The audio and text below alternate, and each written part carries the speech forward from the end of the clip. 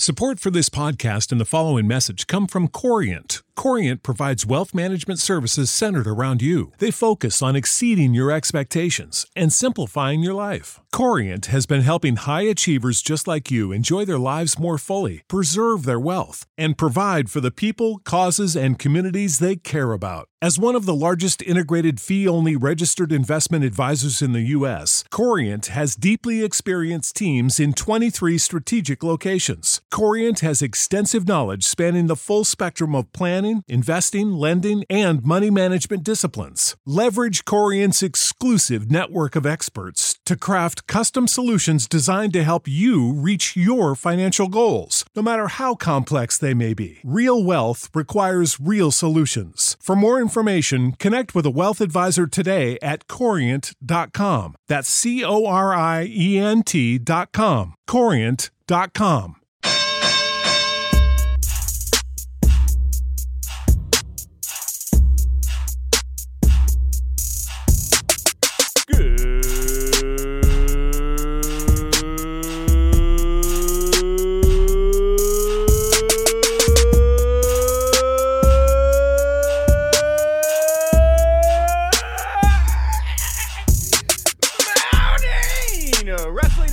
Get going. Happy Tuesday. We are teed up and we are ready for a whole ton of pro wrestling punditry today. We are going to slam it into your ear holes with many different promotions here today. It is me, your managing editor of Wrestling Inc., Nick Hausman, back to host the latest episode of The Winkley, and I am joined here, as I am just about every Tuesday, by my very, very ultra super good friend, Michael Weisman. Michael, welcome back to The Winkley. Yes, let's do it. Do it. Do it. I feel it in your voice, Michael. There's a real... I mean, look, dude, we're going to get into Wrestle Kingdom here, which was awesome. We're going to talk about all the WWE stuff. I mean, the last 5 days of wrestling, it feels like a month. There was so much stuff that happened. Lana and Lashley still getting married. He's a big Do it. He's a big bad shooter. Yeah. 2006 is back. Yes. Love it. Well, before we get to the news of the day and an interview we've got here later today, we want to start the show by sending our congratulations to Nikki Bella, who announced her engagement to her former Dancing with the Stars partner, Artem Chignivistev. Sure, I butchered his last name. They announced that on Friday, and for those that are wondering, Hollywood Life is saying that John Cena is happy for the couple. He's got his own girlfriend right now. They're doing very well. Everyone's moved on here. I'm going to guess, is going to be the centerpiece of the next season of Total Bellas. I would hope, at least, because we only saw Artem briefly in the last season of Total Bellas. Okay, but Nikki Bella and John Cena are still going to end up together in the end, right, Nick? Well, I don't think so anymore, Michael. I mean, she's engaged. He's moved on. That's the love story that I'm invested in. Like, I mean, look, if Lana and Lashley can get married, why can't Nikki Bella and John Cena? This was a big bit of drama on the last season of Total Bellas because Brie was very upfront about it. She's like, Nikki, people think that you cheated on John with Artem, and they're not going to be happy and receptive that you are now dating him. And now they're engaged.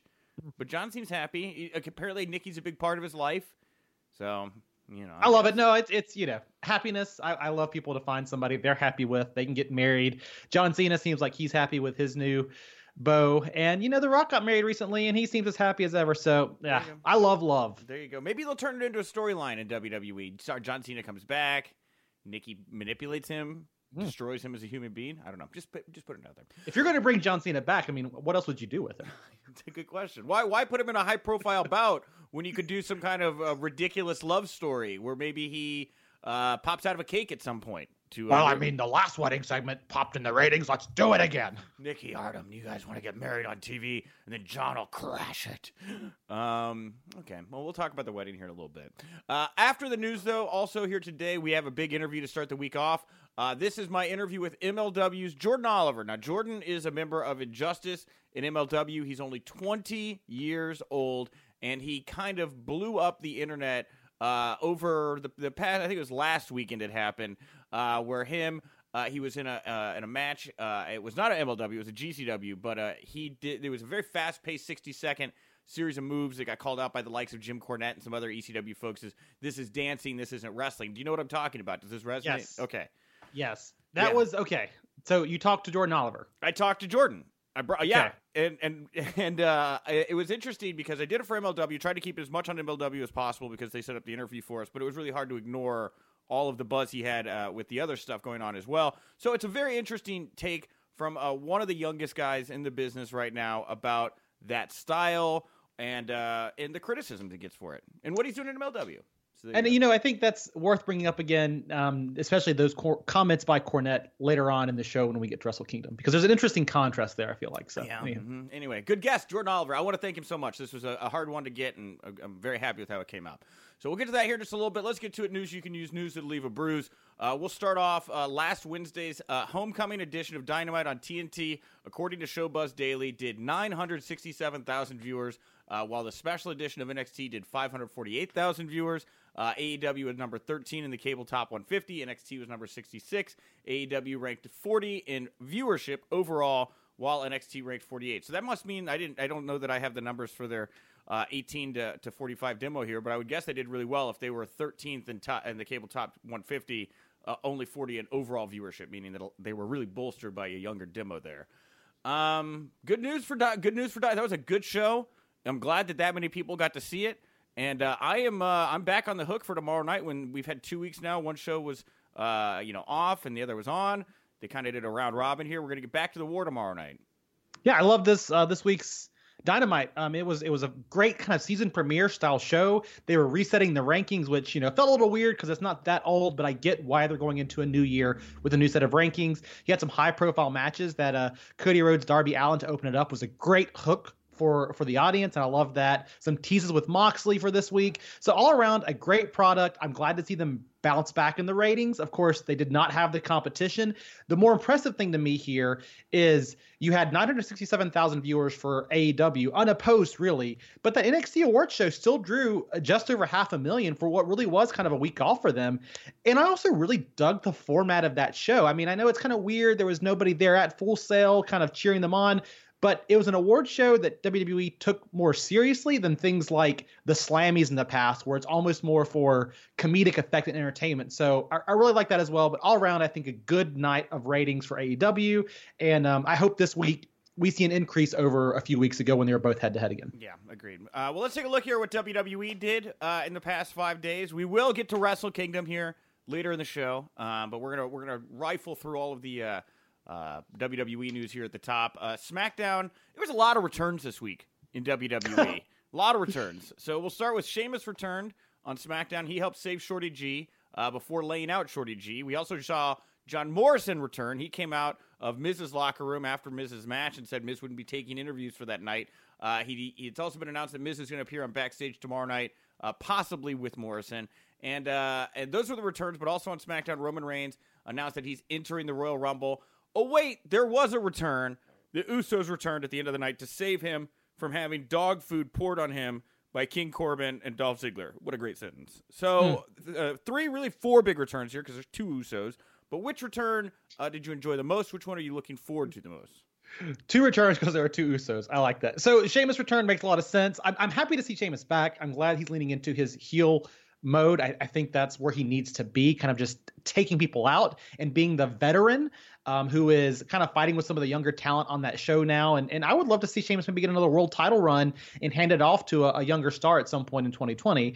I am most excited by John Morrison, though. I think it's weird the way they handled this, where he just kind of showed up and, I'm in the Miz's locker room, and then spiked the camera at the end. It seems like you would have saved that for the Royal Rumble. But for me, out of these, the Usos, we know what to expect from them generally. John Morrison is the exciting pick here because he's not been in WWE in years, and I think in that time he's accomplished a lot outside of the company. And pairing him with Miz, I think, is a really good move here.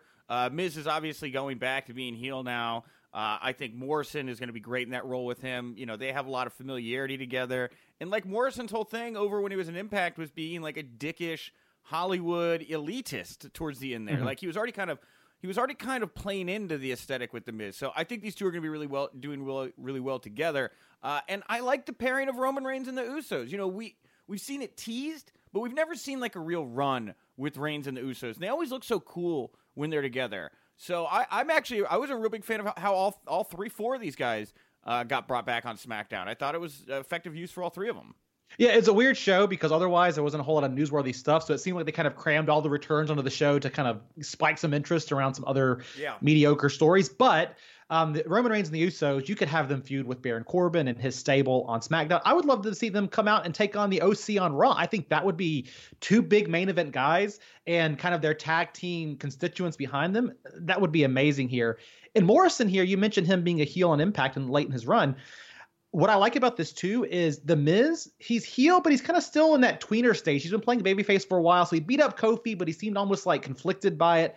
So I like the fact that you could pair these guys up and you could split them away pretty quickly, because I think Morrison, his offensive moveset, the way he does high flying moves, his look, I think the fans are going to gravitate more towards him as a babyface. And so Miz and Morrison, one-on-one at WrestleMania would be a big high-profile match for both these guys. I don't know that I would say Miz is a tweener right now. I mean, he laid out Kofi Kingston in a very heelish, dickish way, and then kind of like taunted the fans afterwards. I think he's a heel now. I don't think he's a tweener. I always hold out hope. He's a family man underneath it all, Nick. Come on. He's a family man. Bad man now.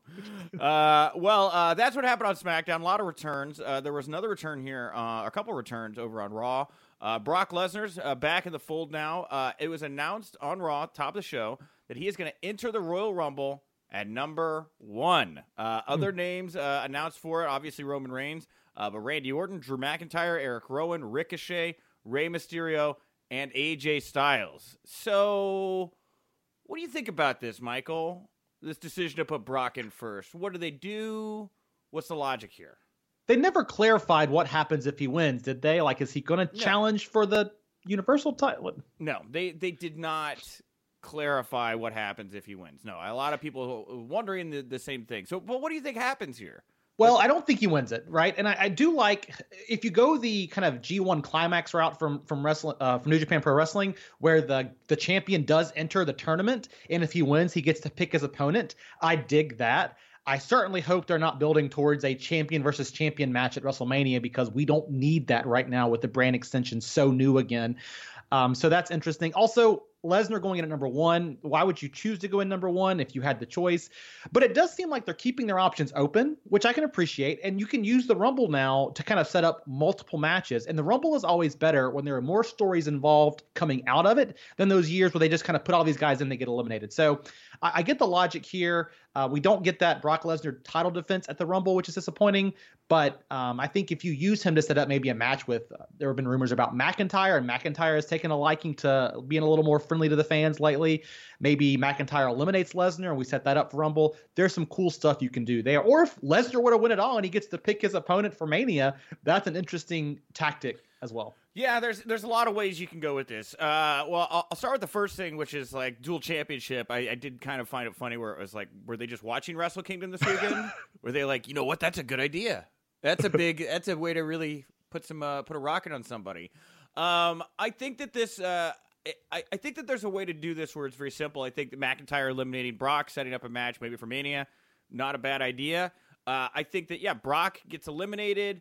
I think that whoever eliminates him, that would make a lot of sense for a WrestleMania opponent. The winner of that match then also can go on to face The Fiend, Bray Wyatt at WrestleMania. So you set up both your men's WrestleMania matches in one match, which I think is fine.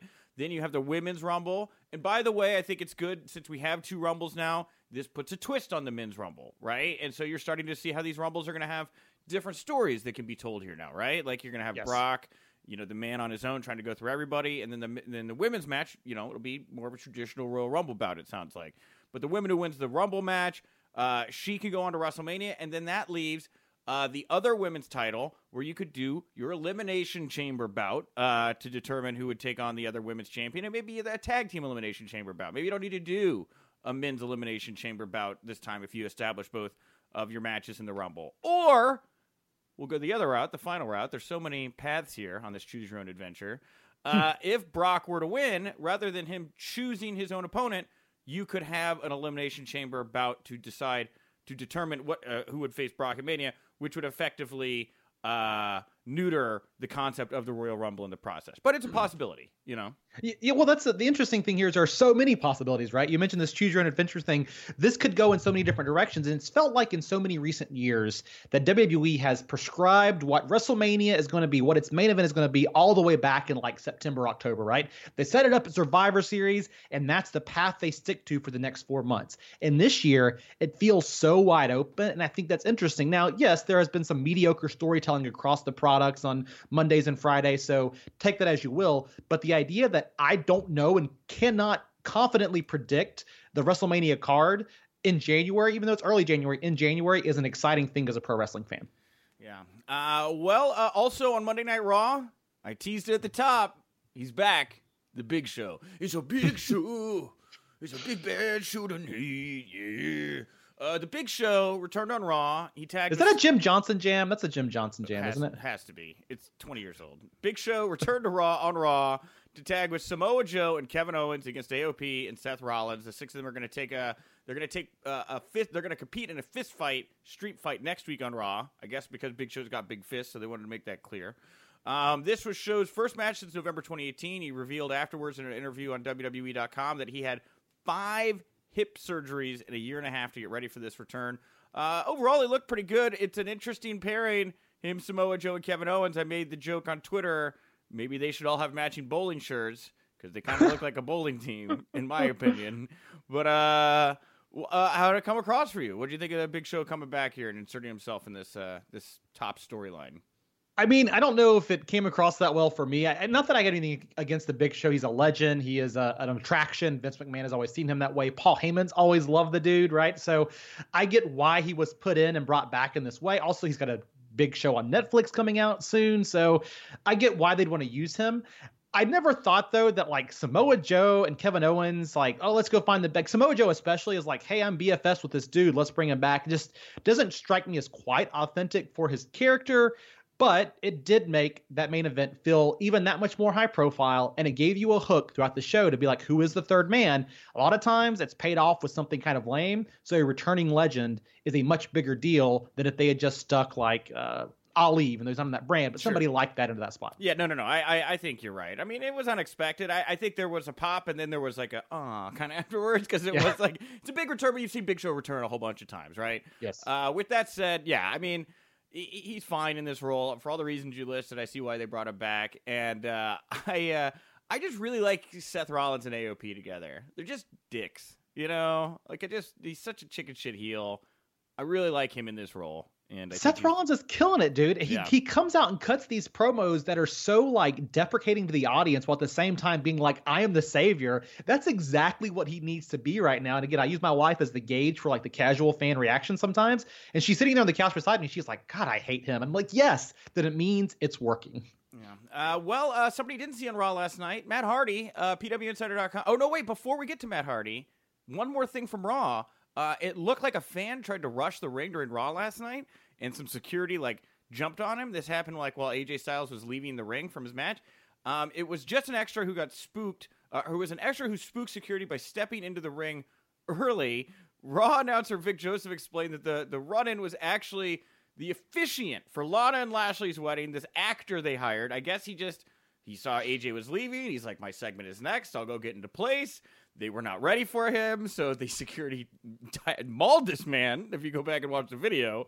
The correspondents at the arena noted that the actor Malone entered the ring early and expected, and so that's why they tackled him. Unfortunate for this dude is, number one, if you're a wrestling fan, never run into the arena, because wrestlers will I was at a local event here in Winston. They beat the shit out of the dude as he tried to get in, because that is an unsafe thing to do. So don't think you're going to be cool, right? Anyway. But yeah, I love this dude who's been doing the officiating. I feel bad that he got clobbered last night. I hope they gave him a little extra bonus check for all of his work, but he's really embraced this. If you've seen him on Twitter, he's loved being a part of this storyline and getting out there. And I think he's been if you watch him in the moments where like Lana and Lashley are saying things and doing things, his reaction helps sell it for the fans. And that's a really important thing as an actor. So kudos to him. Yeah. Okay. So PW Insider here reporting about Matt Hardy. His current WWE contract expires on March 1st. He's going to be free to appear for any other promotion on that date. It was also reported that the major hurdle between the two sides on a new contract is not money, but how Matt is going to be used creatively moving forward. Now, regarding Jeff's future, his contract is not set to expire. His contract will not expire at the same time because his is being held up due to injuries and legal issues. Of course, Jeff was arrested in Myrtle Beach, South Carolina on July 13th for public intoxication and then was arrested on October 3rd in Moore County. WWE officials reportedly are pushing Jeff to address his personal health in the wake of these recent arrests, and he has apparently been working very hard at doing that. So rough to hear about Jeff. I mean, I guess that's going to put him behind the 8 ball for an extra almost a year, right? Yeah. So maybe closer to 2021. But for Matt, and we've talked about this a little bit here on the show, but for Matt, there's a lot of opportunity out there. AEW obviously is a big one, but Impact Wrestling really let him be him. And I think that if he were to go back there with the current creative people that are there, he would be very satisfied and happy if they can get the money together to secure him. So Impact Wrestling, I think, would be another good spot for him as well. Yeah, and he would add a lot to that. I think they would benefit as well, right? So Matt obviously wants that creative freedom, but what brand is going to see him and bring him in and get a spike? I think AEW could bring him in, but I would use him more like AEW is kind of a freestyle creatively right now, it feels like. So having somebody like Hardy to connect the dots a bit more and tell the stories could be fun. But I also want to see Matt Hardy do more of the wild and wacky stuff, and Impact is that playground for him. If you've been watching the YouTube videos, he's been killing it, and I want to see that some more. Yeah, and I just, with AEW, like the stuff that they've done in AEW that is more cartoony has not been well received, at least not at first, by the fans. So I'm not to say it's going to be the same thing with Matt because he's obviously very beloved and he's worked with the Hardys and everything like that. But yeah, man, they're moving in a more sports-oriented direction. I get the vibe. I don't know if he's necessarily going to get the full freedom that he would at like an Impact Wrestling right now. So exactly. Belfast Telegraph, they caught up with John Cena, who teased a WrestleMania appearance. He said, "I can't perform as much as the current ones because I'm a little bit older and I have these cool opportunities to do other stuff. But in doing other stuff, I'm not saying that world is shut off. I'm trying to bring this world with me so we can all be involved in a movie conversation or a WrestleMania conversation." So this isn't about us losing John Cena. It's about John Cena taking us on his new ride as well. Well, that's nice of him. How convenient for a guy who said he was never going to leave. He's like, I didn't leave. I'm just bringing you guys with me, right? We're all leaving. Wait, no, Vince, that's not what I meant. We're all... Does he ever, Nick, I have to ask you this. I've been wondering this myself. Does he ever break the record? Well, that's the thing is I've seen the buzz about him possibly coming into the Rumble, right, for appearance. Maybe he's the one to eliminate Brock. You get Brock Cena with the 17th title run on the line at WrestleMania. I don't hate that. Yeah, could be a good hook. I mean, that's something I feel like they've never completed with John Cena. I mean, he left kind of very quietly, and they've never completed that arc of him breaking the record. And I think that's the one thing, if you have John Cena, you've got to do before he retires. Yeah, well, we'll see. And Paige, she fueled speculation recently about possibly making an in-ring return. She tweeted out, "I get told that my glory days are over and my glory days are over with my career, and that I'm a slut because of the crap that got released about me. Just know, again, people make mistakes when they're young. I'm not that person. Also, my glory days are far from over." I don't necessarily read that because her mom and dad tweeted her supporting her, responding to this with her mom saying, "I think you're going to have a talk show within the next few years." So I don't really take this as a Paige is getting back into the ring. You forget how her neck is not good. It's not good. Yeah. And I think fans need to remember, too, that pro wrestlers, we love them as pro wrestlers, and that's a great spot for them to be in if they can do it and they're physically capable. But these guys are so much more. Many of these people are so much more than that.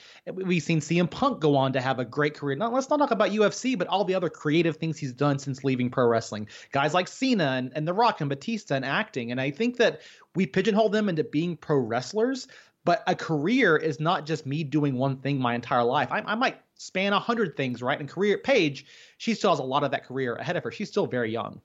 And last bit of WWE-related news here, CM Punk revealed on Twitter an internal WrestleMania 30 booking sheet that's dated January 20th, 2014 that says that reveals he was supposed to face Triple H at WrestleMania 30. Now, Punk's last appearance for WWE was on January 26th at the Royal Rumble, 6 days after this card was written down.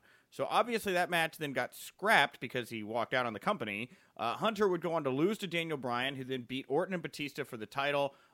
Big moment, one of the biggest moments of the decade. The lineup also showed that Bryan was going to face Sheamus and that Reigns was going to face Ambrose for the U.S. title.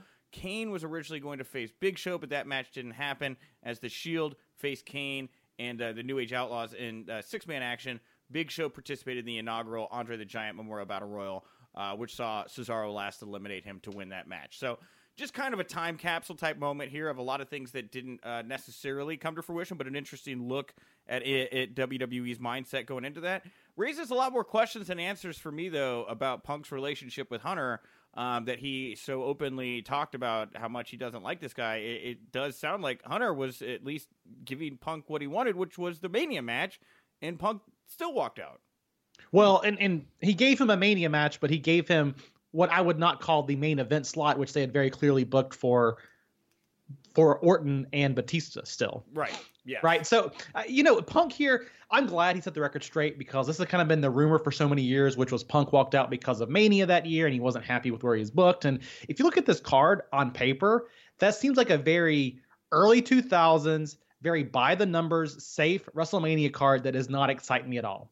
And you look back on that WrestleMania and how special it was in retrospect. Yes, we have the Undertaker streak being broken, but that Daniel Bryan Triple H match to open the show and set up the story of Bryan capturing the championships is it's one of the best moments of the last decade in WWE. So for everything that happened, Punk set the things in motion, right? We ended up with a much better story and what I think a moment that forever cemented Bryan as a true main eventer and legend. So, interesting to look back, but we ended up with a much better result byproduct. That was the year that Batista won the Rumble, right? Yes, and Blue-Tista. Blue-Tista on the right was booed handedly, right? Oh, that's right. He was Boo-Tista at that point. Yeah, that's right. He was booed. I think that Blue-Tista debuted that night, though, if I'm not mistaken. Yeah, that's right. Oh, man, it is crazy to think that Punk just completely removing himself from that equation, how much that changed and shuffled things around. So, well, that was the year that we had Daniel Bryan and Bray Wyatt fighting when Daniel Bryan was in that weird, like he had actually joined the Wyatt family, right? And they're still playing off that story 6 years later. So anyway. All right. Onward, ho. Let's get to Wrestle Kingdom 14. 2 nights, 11 plus hours of action. I binged all of it yesterday as I had a very busy weekend of my own. You watched it all live. You did the post show on Sunday morning, which went very well, you and Jesse. So we're not going to give a full review. And so when I was like, well, I'll write down the highlights and the title changes, and it's still like 9 bullet points.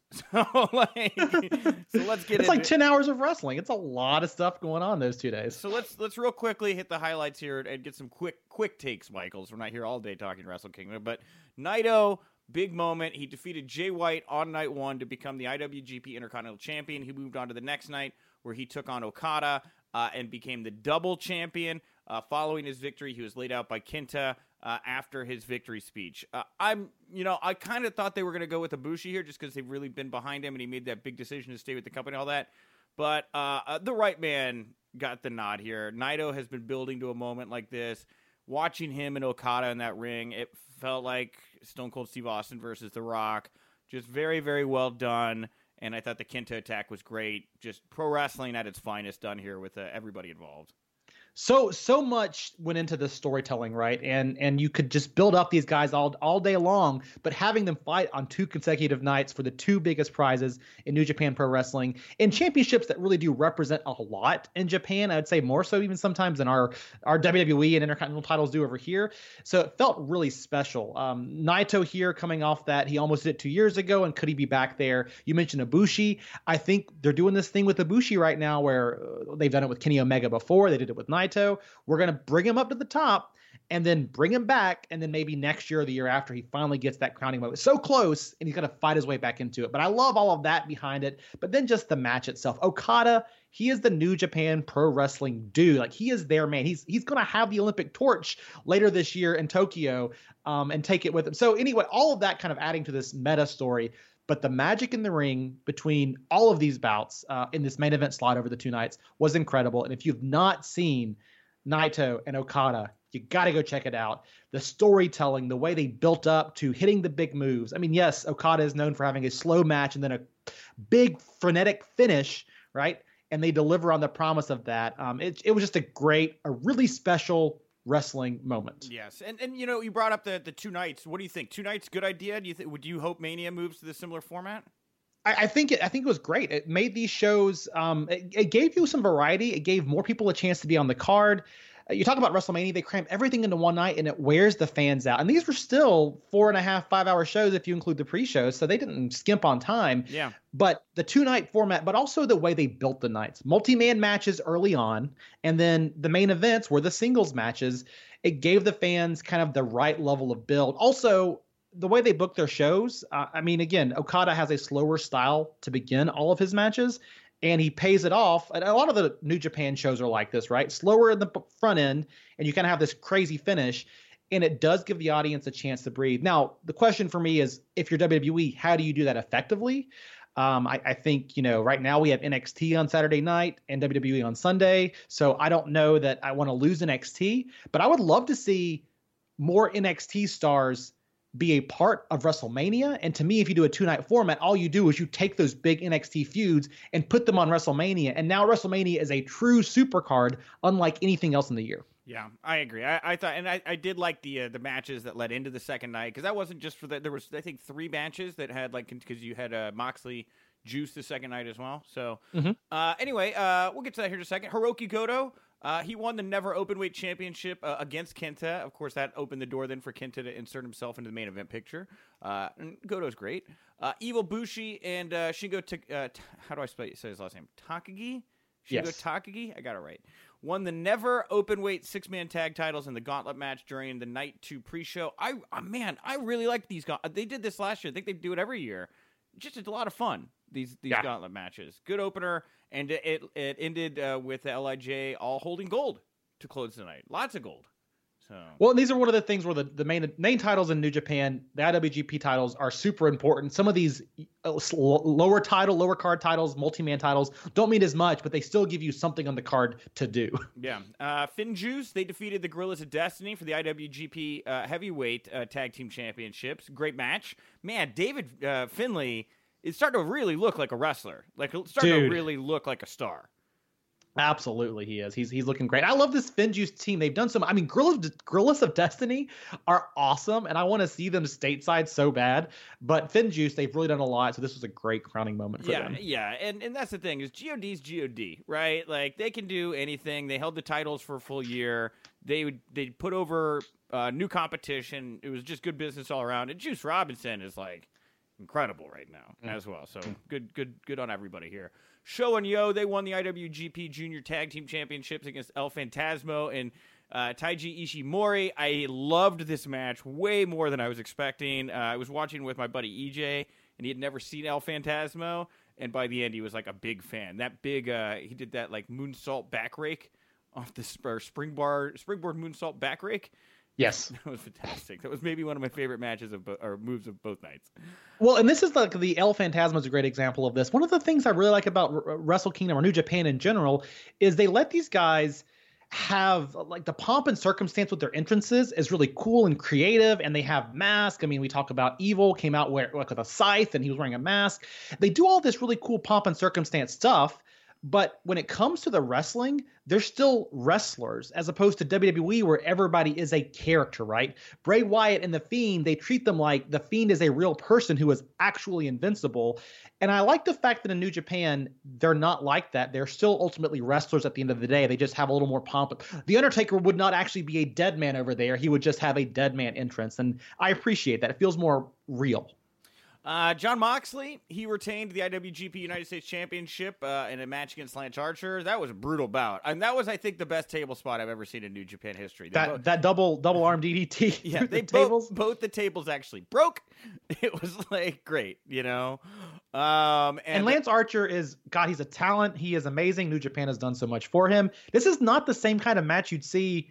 It's not Kenny Omega, Jon Moxley, not that level of barbed wire brutality, but for a New Japan match, it was incredibly brutal. Yeah. Takahashi defeated Will Ospreay to become the IWGP Junior Heavyweight Champion in what was probably the most gift match of the night, as that insane Sasuke special. Oh my God, I'm butchering words today. Sasuke special sequence they did on the outside with the German suplex and the counter and all that. Incredible. It looked incredible, and I guess during that spot, PW Insider's reporting that Will Ospreay reportedly suffered an ankle injury or a possible broken heel. He tweeted out a photo afterwards with him icing his ankle and foot with the caption "Sad pig." So it would seem that Ospreay may be injured here. But dude, just like go out there, steal the show, guys. Do your thing. It was great. I love this match. Yeah, man. I mean, Ospreay, if you've not seen him compete very much, he is just a true talent in here. Takahashi played so well off of him. And I've said this before. I said this the other night when we did the post-game show. Will Ospreay, now maybe he's injured, right? But he seems poised to have a breakout year. He's had many breakout years, right? But kind of moving up the card. And the way they put him over on the announce team on Sunday, he seems like he's poised to really have a breakout year this year, maybe in the G1. I would not be surprised if he does not make a run of it, and we see more of him in the main event picture in coming years. Yeah, and you had brought up at the top of the show, because we're going to play Jordan Oliver here in just a couple minutes, how you thought that there was like some double standards maybe in place, the way people reacted to that gif of him and some of the stuff you saw at New Japan. I'm going to guess you were referencing this match. I actually would. I'm not going to say I'm going to side with Cornette on this, but I just want to point out here. I think Cornette, he comes up short, not because he's criticizing an entire style of wrestling. And I think if you go back and watch the very controversial match that Cornette was picking fun of, and it's an indie match, and these guys are both still kind of learning the ropes. They're not nearly as experienced. Jordan Oliver is not Will Ospreay, right? But it does feel a lot more choreographed. But you've got to go through that to see what we had on Saturday between Ospreay and Takahashi. Because Ospreay and Takahashi, the reason that worked so well was because of the speed. It wasn't simply choreographed. They made it feel real and authentic because they were both moving. And it's what New Japan does, right? Which is when somebody takes a move, they fall naturally, right? When somebody goes for a pin, they roll them up naturally. And even something like Ospreay and Takahashi being very choreographed, they still are very fluid and make it feel natural. And so while Cornette likes to poke fun at somebody like Jordan Oliver, and who was that match against? Do you remember? I think Blake Mitchell. Blake Mitchell, yes. And while that match, if you watch it, does feel much more choreographed than what we saw on Saturday, it's still the same kind of match. It's just guys still figuring out how to do it right. And so you give those guys a few years and they will come up with more stuff like this match. So it's not an attack on that style of wrestling. It's when that style of wrestling is done right, like it was done at Wrestle Kingdom 14, it can be incredible, but it's got to have that right kind of movement to it and natural feeling of flow. Jushin Thunder Liger retired. 2 big matches, bringing back his former tag teammates and best opponents and everybody that he really loved in one place for 2 matches. Takahashi got the final pinfall victory on the second show. I thought it was crazy that Fujiwara was there. I was like, I was like, wait, what? The guy who invented the armbar? That's him? Wild. And this was so special. Like, these guys, they put over a legend. This Jushin Thunder Liger, he means a lot stateside because of his run in WCW. But this dude, he is a true legend. And I just loved the respect. He still put over guys, did business the right way in leaving, but they still made it feel really special. And I can't help but think about the way WWE did Kurt Angle earlier this year, where they put him down, and it doesn't have to be a main event feud, right? Like, I think people wanted to see Kurt Angle fighting for the title or whatever, right? That doesn't have to be that way. You can still have Corbin versus Angle. Liger here was in a multi-man match, but it's how you handle everything around that to make it feel special, as opposed to Angle, who kind of went out in a throwaway match. Yeah, well, we'll see. I mean, Baron Corbin could grow with time. There's a lot of years left in front of him. We'll see what that loss maybe was, or win was maybe meaningful down the road. But yeah, didn't feel on this level. This was a wonderful. Well, and the respect around it. I mean, I think it could do wonders for Corbin, but these guys all came out and respected him, and I think that's the difference. And Takahashi was the right man to get the pinfall here. I mean, he's going to be having the style of bouts that Liger was known for years to come, and so I thought it was a nice passing of the torch moment there, and. Yeah, I haven't watched New Year's Dash yet, but I'm told everybody just cries. So I'm gonna be watching that tomorrow morning. Have you seen it yet? I've not. No. I'm gonna be watching it tomorrow morning, so I'll chat about that later in the week. But I hear everybody's just a big ball of tears watching Liger in his retirement ceremony.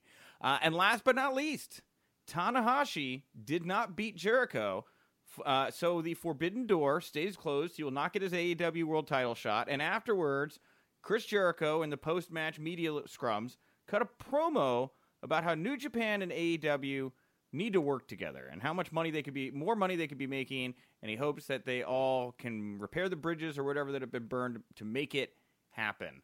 Now, one of the Young Bucks did an interview yesterday. I got sent a clip. I wish I had found the source, but you can go find it for yourself.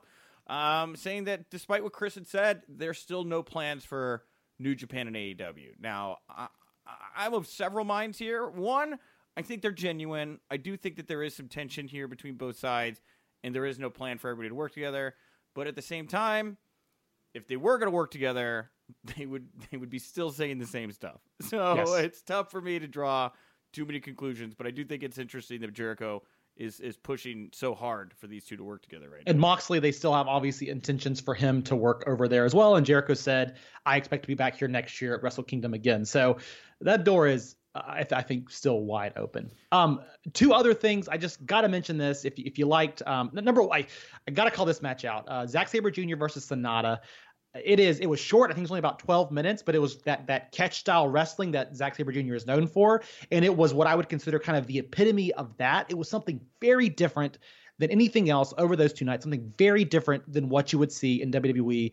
And I loved it. So I would encourage you to go out of your way to catch that match if you've not seen it, because Zack Sabre Jr. and Sonata just had amazing chemistry in there. I think that if you've not seen this whole card, go watch it. It's on Fight. Our friends at Fight were nice enough to hook us up, hook up some fans with some promo codes. Right. And that was a great broadcast. They did a great job. I had fewer issues, apparently, people watching it on New Japan World. So anyway, check it out. But also, kudos to my co-host Sunday. Jesse Collins came in here and we did this live show, and he is such a fountain of knowledge. I mean, the dude knows feuds from 4 years ago that he has kept up with. And so if you enjoyed the show, please check us out or download the podcast and give us a shout out there, because Jesse put a lot of work into it, and it really does. I just loved talking about this show for a few hours. Yeah, and I didn't call out, I didn't mention the confrontation between Suzuki and Jon Moxley, which was very, very buzzy, and it took me back. I'll tell a story here real quick before we're going to do the Wrestling Inc. 2019 awards. At WrestleMania weekend last year, I went to Bloodsport, Josh Barnett's Bloodsport, and Moxley was there. And I wound up standing next to Moxley up in the balcony watching Suzuki and Josh Barnett grapple. And I was explicitly told by those I was there with not to ask Moxley about his contract at the time, which was a very, very buzzy topic, if you remember. So I he was very friendly and everything, but I did ask him. I was like, "What brought you here today? You friends with people?" And all he really said to me is he looked at me and just said, "I really like Suzuki."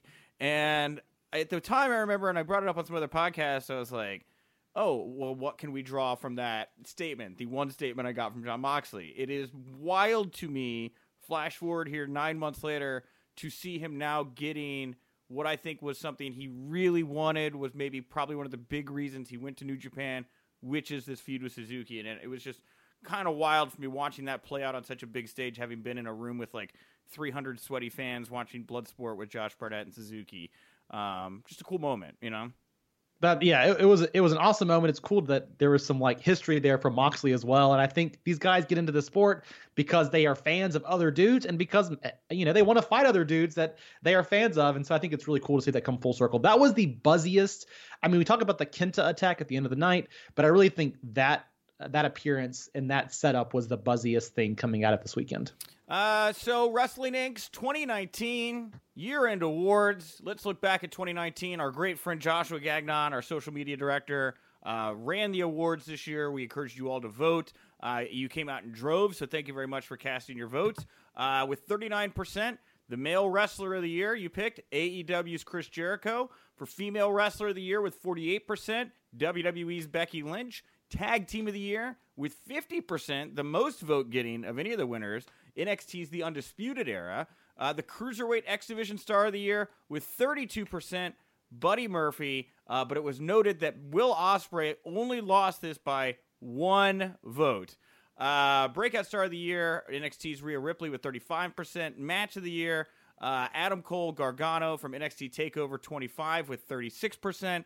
And the Event of the Year with 35%, AEW's Double or Nothing. Do you agree? Disagree? I was Buddy Murphy's great, but look, Will Ospreay's Will Ospreay. That's the only one where I was like, and it obviously was a hair split on that. The match with Aleister Black, I think, obviously put that one over the top. I had to be fair, that was it the last match? It was the last match of 2019, so I guess we'll allow it. No, this is no disagreement here with any of this stuff.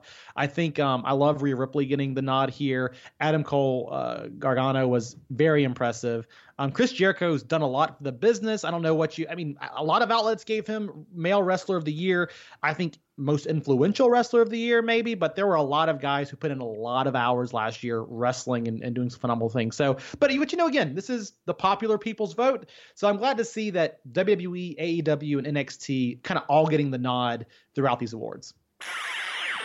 My guest at this time can be seen every Saturday night on beIN Sports as part of Injustice on MLW Fusion. He's going to be in tag team action at 0 Hour in Dallas on January 11th. It is Jordan Oliver. Jordan, thank you so much for taking the time to chat with me today.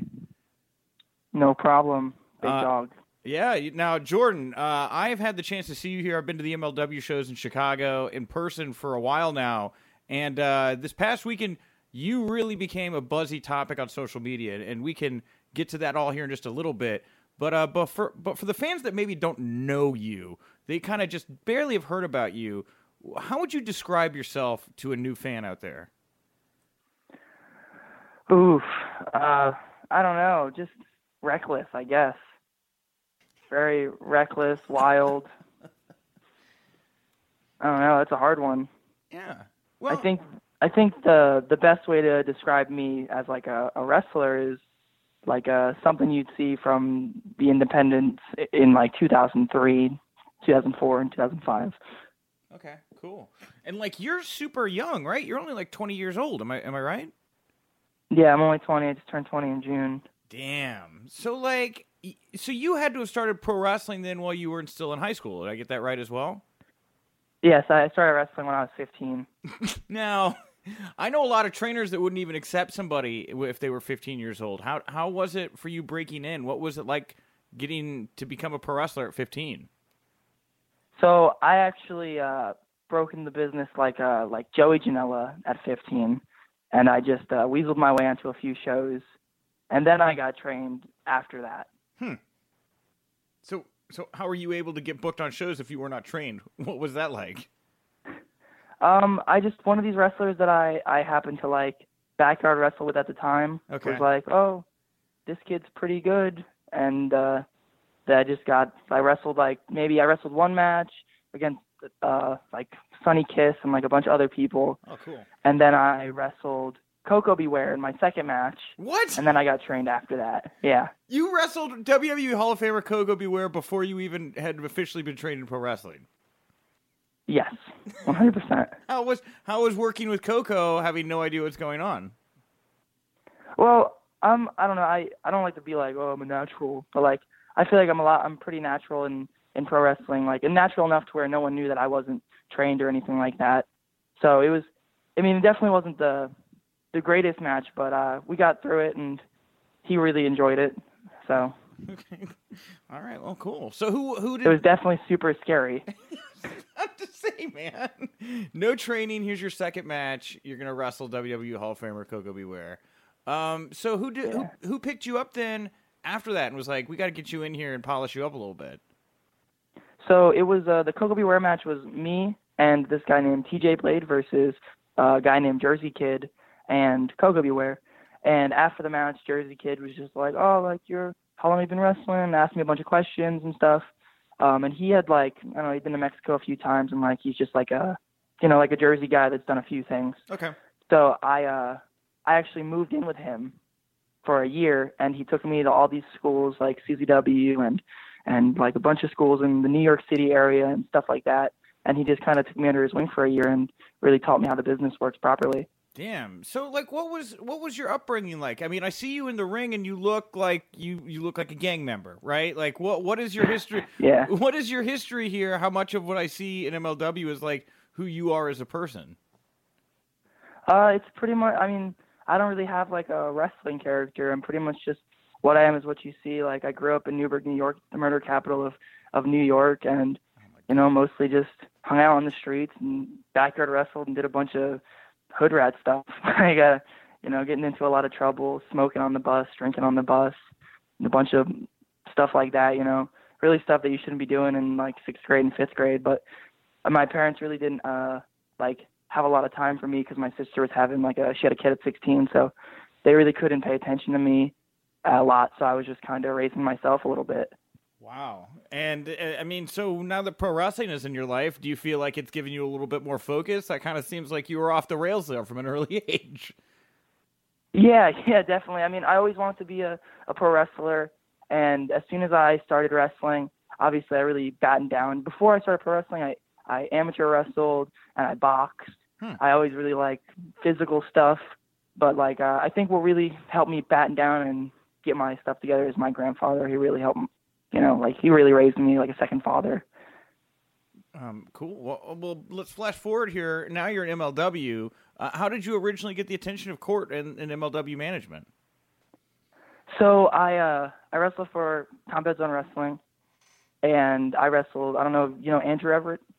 Yes, he thinks he's Andre the Giant, right, or something like that. Yes, yeah, that's his thing. Got it. We had a match for the CZW Wire title, and he did a shooting star press onto one of my stablemates, Ellis Taylor, while he was doing the shooting star press. I springboarded to the top of the rope, across the ring, and caught him in an RKO midair. Okay.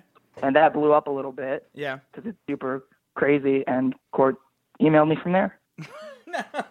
Now, here, because you got caught up, we can touch on this a bit here right now. You got caught up in like a GIF like cycle here over the weekend.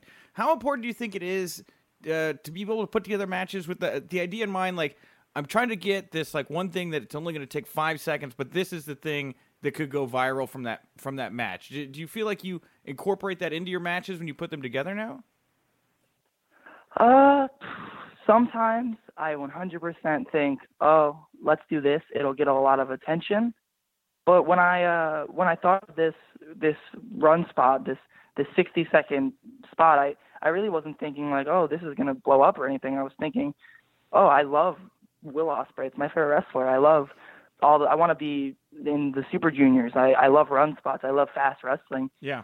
This will be cool. Let's just do it. I do remember saying to Blake before we went out, I'm like, oh, I think this might blow us up a little bit.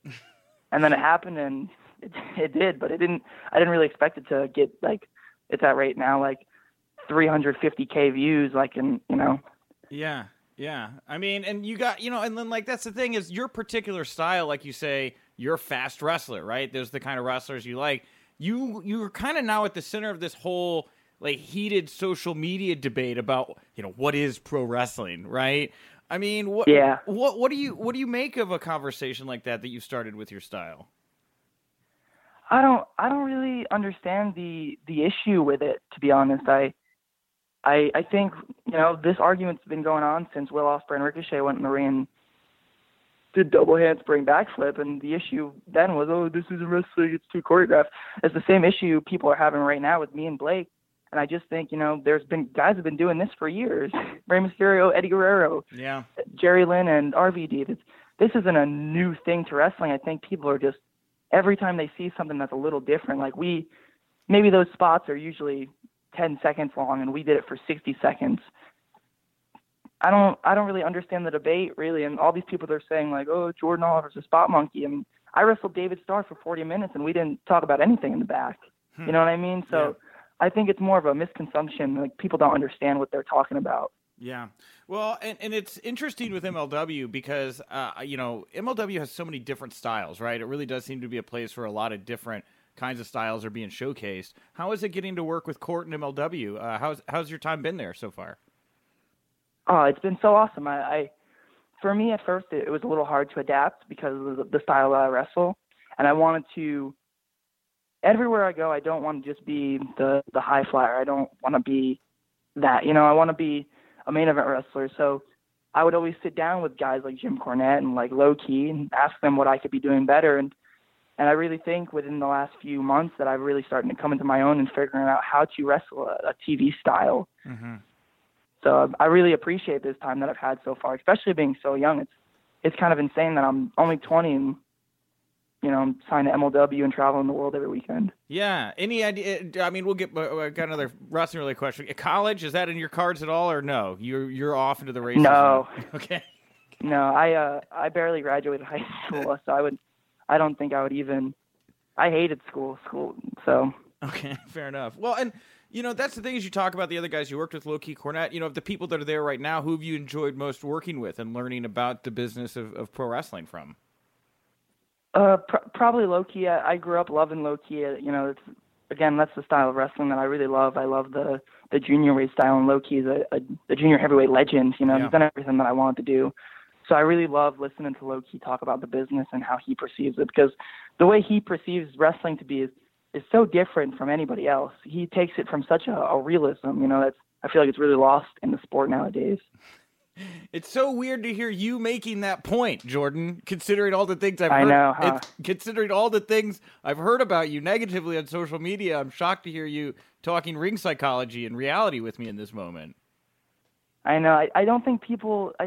I really don't think they understand what they're talking about when they say a spot like that doesn't have any psychology, because if you watch it and if you know if you know me as a wrestler and you know Blake as a wrestler, then you'd understand that we know each other for really well. I've been watching Blake for 4 years. Yeah. I do these moves. He does those moves. It's not very hard to understand, but I think people just love to bash their, this is what wrestling needs to be. You guys didn't even lock up, blah, blah, blah, blah, blah. And it's bullshit. I really think they don't, everything's not for everybody. ECW wasn't for everybody back in the day. And for all these ECW legends sitting on it, I really think they lost touch with the business. Yeah, and with Court and MLW management, obviously they're seeing everything as well. I mean, do they ever? I mean, what changes have they asked you to make to your style, if any, to adapt to MLW Fusion and TV? So I haven't really gotten any feedback on my style, because for MLW, I really do more character stuff than anything, because I know I'm only 20, but I think I have a pretty good understanding of I'm not wrestling on MLW to do these spots. I'm more there to get the heat that I get. I'm a heat magnet, So yeah. I really haven't had much of Court Bauer telling me, maybe slow it down a little bit or whatever, because I haven't really had the opportunity to do that there. Yeah. And talk, that's the thing is I really do like you, Myron, Kodo, Injustice. You guys are such a great stable, and MLW just is so rich with great stables. I feel like on top of that, but talk to me about Injustice. What is the story with Injustice? What do you guys feel that there has been injustice committed against you about? I mean, it's literally just what I just said right now. I don't like we've been given the opportunity to showcase our true talents. I was surprised when I got the text to do this interview. I've been getting asked to do interviews all week, and I've been, I'm okay. But MLW hit me up and was like, oh, we want to do an interview. So I wasn't going to turn this one down, because there's no way that, they finally give me the ball to do something. I have to show them that I can run with it. I really don't understand why they don't, what they don't like about us, but well, it is what it is, I guess. I'll just keep going out there and keep creating buzz for myself. Yeah, well, and that's what's interesting, because you're a heat magnet. Like I say, I've been catching up on MLW, and you guys started off the Opera Cup by storming the ring and taking over there. Who have you worked with on your promos and stuff like that? I mean, who are some of your influences, I guess, when it comes to the way you carry yourself as a performer? Probably Nick Gage and Teddy Hart. Those I think are the two best promos of the current decade. Oh man, Nick Gage, that's a good one. I do definitely see everything they say just seems so genuine, and I never want to come off as fake. I want everything that I say to be perceived as real, because honestly, everything that I say in that ring is pretty real. It's from the heart. Yeah. I mean, yeah. We're talking right now. I said in a promo a few weeks ago, without any Court, should I be able to say any of that stuff? I never asked Court if I can say stuff, because I really don't care. Right now, I'm talking about Coda Brazil. We don't want that to be his name no more. We want Snoop back. That Coda Brazil name's garbage. That's his slave name. You know what I'm saying? So I really don't ask Court for what should I say or nothing. Everything that I say is for me, and I learned that from people like Nick and Teddy. They just say what they want. You caught me off guard because you dropped an F-bomb on TV. I mean, it was very jarring to me to hear that. I was like, damn, MLW is doing some things here with this guy. Yeah. Well, you talk about how Cotto doesn't like the Cotto Brazil name, or you guys don't like the Cotto Brazil name. You guys were actually mixing it up with somebody else who recently used a lot of the same verbiage. ACH, you guys had a tag match with him and King Mo on Fusion. What was it like working with ACH? Just having him there? Yeah. It was. I'm not gonna say it wasn't cool because ACH is another guy that's done everything that I want to do in the business. But I really feel like he's got his priorities mixed up right now with the way he's viewing some stuff. I think that he should have, he should have sat us in the back and talked to us a little more politely. Because Injustice, I really feel like Injustice would fit him perfectly, but he didn't want to hear it. So. And he just kind of kept himself. He didn't really get to mix it up with him too much in the back and pick his brain or anything like that. Yeah. It really wasn't. He really wasn't trying to hear the movement of Injustice. Weird. Well, you guys also got to mix it up there with King Mo. He seems to be testing the waters here in MLW. Bikini noted on commentary that he may be looking to go after Reed in the MLW Middleweight Championship. What do you think of King Mo and his addition to MLW? I mean, I definitely think it's cool. You know, King Mo, he wrestled in Impact, and he's a big MMA guy. But like, how long until they're just like, oh, King Mo, I'm sorry, we don't have anything for you. Yeah. How long until they realize that he's not a wrestler? He's an MMA guy. Like, this is the same issue people have with WWE right now with the Brock Lesnar guy, where they're just, oh, look, he's tough, he's Brock Lesnar, but how long is he going to be there for? How long until King Mo's gotten his fix of wrestling? How long is he going to keep wrestling for? Is he going to do that one match and then not come back for 6 months? Like, it's really to me, and I know some of the other talent, it's really mind-boggling why they would even go after somebody that's not a wrestler. Yeah, well, and you have a big match here at 0 Hour with some great wrestlers. Snoop, I guess I'll say, to get it right here. You're going to team up to take on Daga and Puma King versus El Hijo de la Park, LA Park, and Taurus here at 0 Hour. What can fans expect from this bout? What are you expecting from this bout? I definitely think the fans can expect some high flying, some stuff that's going to get some old white people mad, some really fast-paced action. I'm pretty excited because I love the lucha style, and we've been able to mix it up with a lot of lucha so far. But we got guys like Drago, and that's really cool to me. But it doesn't mean I'm not going to smack him in the face and spit in his bag or something. Huh. Or pee in his bag, I think is something else you said you would do to people. Yeah, maybe I'll put out a cigarette in his bag or something. It's gross. First of all, cigarettes are gross. Second of all, that's gross.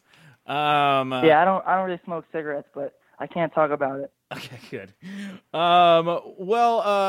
guys are heading to Dallas here. Now, first of all, like I said, Myron Reed, he holds the MLW Middleweight Championship. How are you feeling? Are you trying to orient yourself more to tag direction in 2020? Or are you looking to go after some singles gold of your own? I mean, I would love to go after some singles gold, but the way MLW is treating me and Snoop and Myron, it's really whatever we can get at this point, If me and Snoop got to take some tag belts and we got to slap some people in the faces and we got to show court, look, we really are the best in the company to get some singles action, then I guess that's what we're going to have to do. I mean, primarily, I know both me and Snoop and Myron are all singles wrestlers, but the reason we even came together is so we can get opportunities, because they're not gonna give us opportunities by being singles competitors. They wanted to tell us, oh, not everybody can be a singles wrestler, not everyone can be a standout, which is kind of baloney when you signed me as a 20-year-old prospect from Newburgh, New York. You don't want to push me as a singles guy. It's okay with me. I'll just keep going out there and killing it. So. Yeah, well, and one question I wanted to ask you was, you have the Hart Dynasty there, or the New Hart Foundation. You have the Von Erichs there. There seems to be a wave of second-generation talent. Do you feel MLW maybe gives priority to second, third-generation talent as opposed to fresh talent like yourself? I think MLW gives priority to whoever comes in and shakes all the veterans' hands, and whoever sits there and listens to what they have to say. Because, I mean, to be frank, me, Myron, and Cotto, we don't give a fuck. Like, I mean, I said it on Twitter. All 2020, it's fuck the vets. I'm not shaking no hands. I'm not listening and picking no brains. I know what I'm doing is right. I know that my brain is ahead of this generation. I know in 20 years down the road, people are going to be talking about Jordan Oliver like they talk about Dynamite Kid and Tiger Mouse. I brought up the Von Erichs. So what I was going to ask you about was, how do you feel heading into Dallas, which is Von Erich country? Does it feel any different to you to have them around or be in their backyard of that, considering all the history that surrounds Dallas and the Von Erichs? I mean, I don't really feel any sort of thing like that. I mean, every state I'm in, every country I'm in, as long as there's a wrestling ring, it's my home. You know what I'm saying? Like, I haven't had a stable home in 4 years. Damn. So the ring is my only stable home. It's the only place that I really feel comfortable with. So the only thing I could say about Texas is that it's not really, I don't really like country music, so it's not really the best place for me to be. Fair enough. Well, I'm really looking forward to it. MLW 0 Hour, January 11th. Jordan, I want to thank you for the time. Is there anything you want to plug, promote, put over here before we wrap up the interview today? Just my social medias. You can catch me at the Jordan Oliver on all social medias. Go retweet the spot, get Cornette mad, whatever. Thank you, Michael, for joining me at the top of the show to talk the news today, and thank you all so much for tuning in. We'll be back tomorrow with another episode of The Winkley. Oh, and thank you, Jordan Oliver. Thanks, Jordan. You were great. I really, really enjoyed that interview, and we'll be back with more content tomorrow on the show. Another big interview. I'm going to be releasing my interview with Impact Wrestling World Champion Sami Callihan. Will be here. He's surly, disgruntled. It's great. It's a very pleasant conversation I have with Sami Callihan. And, of course, this Sunday night, Sami's going to defend that Impact Wrestling World Championship against Tessa Blanchard in the main event of Impact Wrestling's Hard to Kill. We will have coverage of that on the site this weekend as well, so come back for that. And if you like this show, you like all our shows, go over to the Wrestling Inc. audio channel over on iTunes. 5-star ratings, nice comments, always appreciated. Michael, what do you want to plug, promote, put over here before we wrap up the show today? A couple quick things. As always, you can follow me on Twitter. I am at The Real Wiseman. Would appreciate that. But check out our Wrestle Kingdom Wrestling Inc. post-game show from Sunday, please. It is on the YouTube channel, on the podcast, especially if you were into that show. And again, props to my co-host there, Jesse Collins. And then Friday night, I'll be back doing Twitter for Wrestling Inc. and the post-game show with Glenn and Matt Morgan. So, keep an eye right here. Keep an ear out. Keep all your senses alert for pro wrestling. I am at Wink Rebel, WINC Rebel, over on Twitter. Thank you again so much for tuning in. And remember, if you winked, you didn't miss it.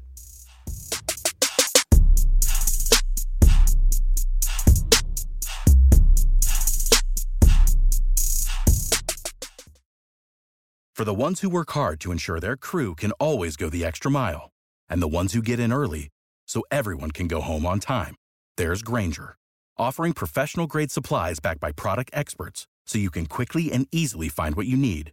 Plus, you can count on access to a committed team ready to go the extra mile for you. Call, click Grainger.com, or just stop by. Grainger, for the ones who get it done.